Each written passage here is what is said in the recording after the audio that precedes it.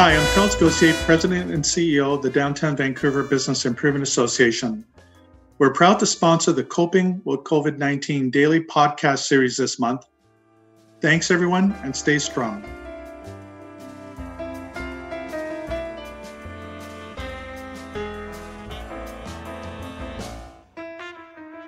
I'm Tyler Orton, and before we jump to today's interview, here are some of the top stories we're following at Business in Vancouver. Layoff notices are now being issued by the Vancouver International Airport Authority. The move comes as YVR estimates that passenger traffic will drop from 26 million people prior to COVID-19 to between 8 and 15 million people over the next 3 years. And Ottawa is offering a new bridge financing program to the country's largest employers in a bid to stave off collapse for some. The large employer emergency financing facility will be open only to companies with at least $300 million in annual revenue. And that's it for today. Now let's get going with our latest interview.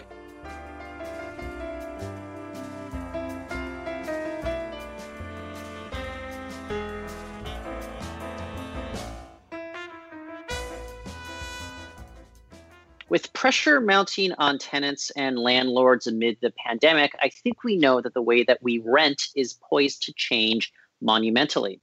And joining us on today's show to discuss what we should expect and how technology can play a part, it's Fouad Arafa. He is R&D manager at Live Rent, a technology company based right here in Vancouver. And Fouad, I want to thank you for joining us on the show today. Pleasure is mine. Thank you for having me. So before we get into kind of some of the bigger issues going on, I want you to talk to me a little bit about Live Rent. And maybe let's start off with this. What is the problem that you guys and your team are trying to solve right now? Right. So when we first started a few years ago, we had this issue of always having a barrier of communication, the amount of paperwork we have to do just to rent out a unit. The setting up of appointments. There are so many hurdles that we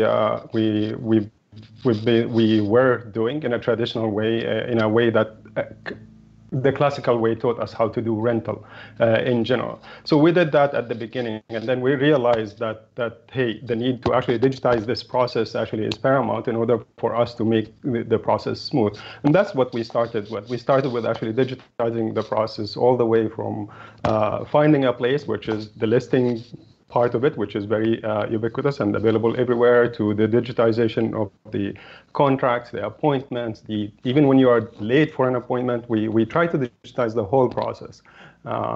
It was a very interesting approach. When we first got started with it, we found a lot of acceptance from many people, many demographic, especially from the younger generation, whereas there was a bit of resistance on the landlord side because they like the traditional way of doing things. Yeah, it's interesting. I'm just thinking about my own experience. The last time I had to figure out like a rent situation, I remember it was towards the end of a month. I only had a few days to figure it out. So I was just hopping all over town, trying to find what I could land. And then I remember even just the process of signing the agreement. That was a pain because I had to get the copy, sign it, take it back. So, I mean, it's interesting that you guys are kind of realizing that there is a market for this digitization. And I do want to seize on something that you said a few moments ago with regards to the younger versus older generation. And I'm wondering, right, do you think that the pandemic has the opportunity to make certain demographics make a giant leap forward with regards to how well they accept new technologies and adopt new technologies? Yeah, I think your question is actually spot on. It is one of the things that we are seeing in the trends. The adoption of the digital process is way more than before, especially on the landlord side. The landlords, had the power to not wanting to digitize. They had the traditional way of doing things. They are more comfortable, especially the smaller landlords, the one that has only 1 or 2 units. This one, they didn't really have a huge reason to digitize things. They could put something on Craigslist and get a couple of communications about it, and off you go. But with the COVID-19 and the pandemic and people wanting to have that isolation and that distancing, we actually found the adoption actually increasing and skyrocketing, which is pretty good for us. What does it mean being a company that's here in Vancouver, or at least on the West Coast? Because of course, Vancouver is notorious for having like low vacancy rates. So I wonder if this is just kind of an extreme market to work with and experiment in, because it might not be representative of, say, I don't know what the market is in like Winnipeg or Edmonton, for example. Right. So the peak time for us is May to August. We are seeing the same peaks still actually visible, the same peaks. It's not in the same numbers, even in Vancouver. You're right. I don't think Vancouver speaks to all the cities in the world, in Canada. And I don't have a huge statistics on Winnipeg, but if we look at more bigger cities or cities that we actually track, like Montreal and Toronto, we do actually see the trends that are very similar. Still, the demand is there. People are still renting. It's not they are hesitant to rent in the pandemic. They're still willing to rent out and to seek new rentals. People are still doing it. But what we found is that they have more demand on newer approaches to the rental process. So, for example, we saw a huge spike in videos and video tours and things like this. This is the kind of things we are seeing the shift in. And the numbers are still actually fairly good in all. It might have to do something with the fact that Airbnb is down, so people, the inventory is there. People are more happy to go and rent. But on the other side, we do see sometimes that in some places where some people are just staying put, they're not moving as much. There's both equations, we're seeing them at play. Well, that fascinates me because I'll be honest, like before we jumped on to our interview, I went and I was doing like listings, like searching for rental listings just to get a taste of what the market's looking like right now. And there's a lot of offers of, say, if you want to do a viewing, let's make sure we're well socially distanced, et cetera. Like they're making sure that people feel comfortable. You bring up the video tours. Like that's an interesting thing to me. Do you anticipate even more of that to accelerate? Like people to be even more concerned with keeping a safe distance as we get into this new reality of renting right now? Yeah, so the video spikes actually was not a surprise to me. We did anticipate it actually, and we did plan for it to increase, and we did see a threefold at least increase in the video production for our user base at least. People are playing them even more often than before. So the demand is on both sides. On the landlord, they feel more comfortable putting a video of their product, and the tenant is more happy to see it and be able to do the whole signing completely online. So I'm also thinking about, just from your perspective, we have this new reality of renting right now. Technology is obviously something that we're going to have to get used to at this point. But I mean, what are some of the basics that people should be thinking about right now when it comes to, I guess, the step towards digitization? What should they be prepared for? What adjustments do they even need to make on their part? It's a very, very good question. One of the things is being able to share their private information a little bit more liberally. So this is one thing we used to see actually. I mean, I did say that younger generation do adopt the technology much faster, but we do see resistance for them. We did see resistance from their side trying to give up their personal information, but not recently, not in the last at least month or so. We see them more willing to give up their IDs because we do have this ID verification in our Live score. Whenever we actually onboard a renter, we actually have to put them through a verification process that we need to make sure that they are actually valid and true, and they are who they are, and their credit score is valid, and so on. So nowadays we're seeing a much more acceptance from the tenant side. They are willing to give their information much more willingly, much more liberally, in order to be verified, in order to actually unblock the rental process, because they do see that there's a blockage when they come to renting, and they have to give that ID and so on. Well, I also wonder about the landlord side of things, though. Yeah. Are you guys focused on certain kinds of landlords? Is it the smaller ones, the ones that are responsible for hundreds of units? So what's your, I guess, particular client base? We actually, it's actually a big base. So we do have people with 1,000 units and above, and we do have people with only 1 or 2 units. We have the full spectrum. We're lucky actually to have the full spectrum. So it allows us to really observe how the bigger groups are actually behaving and the smaller groups how they are behaving. From the landlord side, and when you asked about the technology side and the landlords, they have to do the same thing. They need to be ready to give up documentation on their ownership of the properties. We have to start vetting these ones, that they are properly vetted for the rental process in our platform.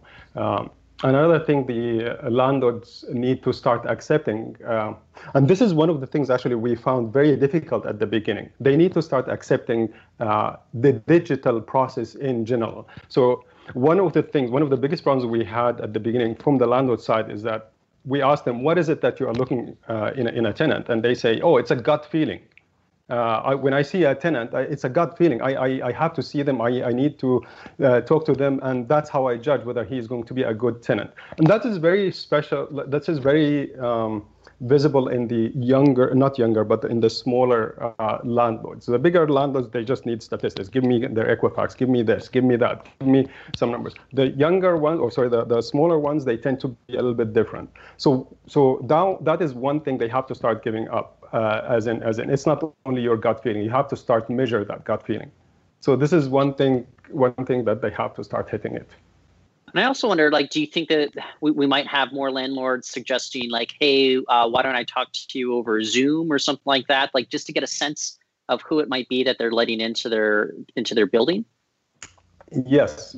Actually, we do see requests coming for.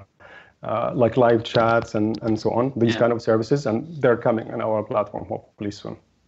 Well, maybe I'll leave us on our conversation with this last question, though. But with the economy facing so much uncertainty right now, you mentioned earlier that you're seeing the typical spikes that you would see, starting in May. But do you think that there's going to be even more movement as people maybe look to find less expensive accommodation just amid uncertainty? Or are we in kind of a bit of a static mode right now because we don't know if we should be moving at this very moment? That's a very good question. It's a very uncharted territory. We haven't seen this one before. I am actually really excited. I am monitoring our statistics so closely, very vigilantly. Every day we're looking at statistics, trying to figure out how the market is going to shift, what is the people are going to ask for next, and so on. I don't know how the market is going to shift, but I do see that the move to digitize everything is going to happen. All the way from setting up an appointment, listing your property, signing your contract, everything you do has to become digital. In terms of supply and demand, that for sure we are going to see a small ticker going up and down for a bit until we figure out exactly where the sweet spot is and how it's going to play.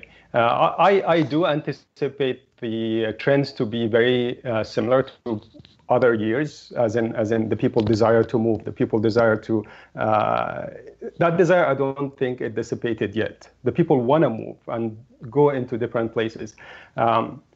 We might see a shift, as in instead of starting in the bigger numbers to start in May, maybe it will shift in 1 or 2 months, until they open up the isolation a little bit. That's something I anticipate to happen.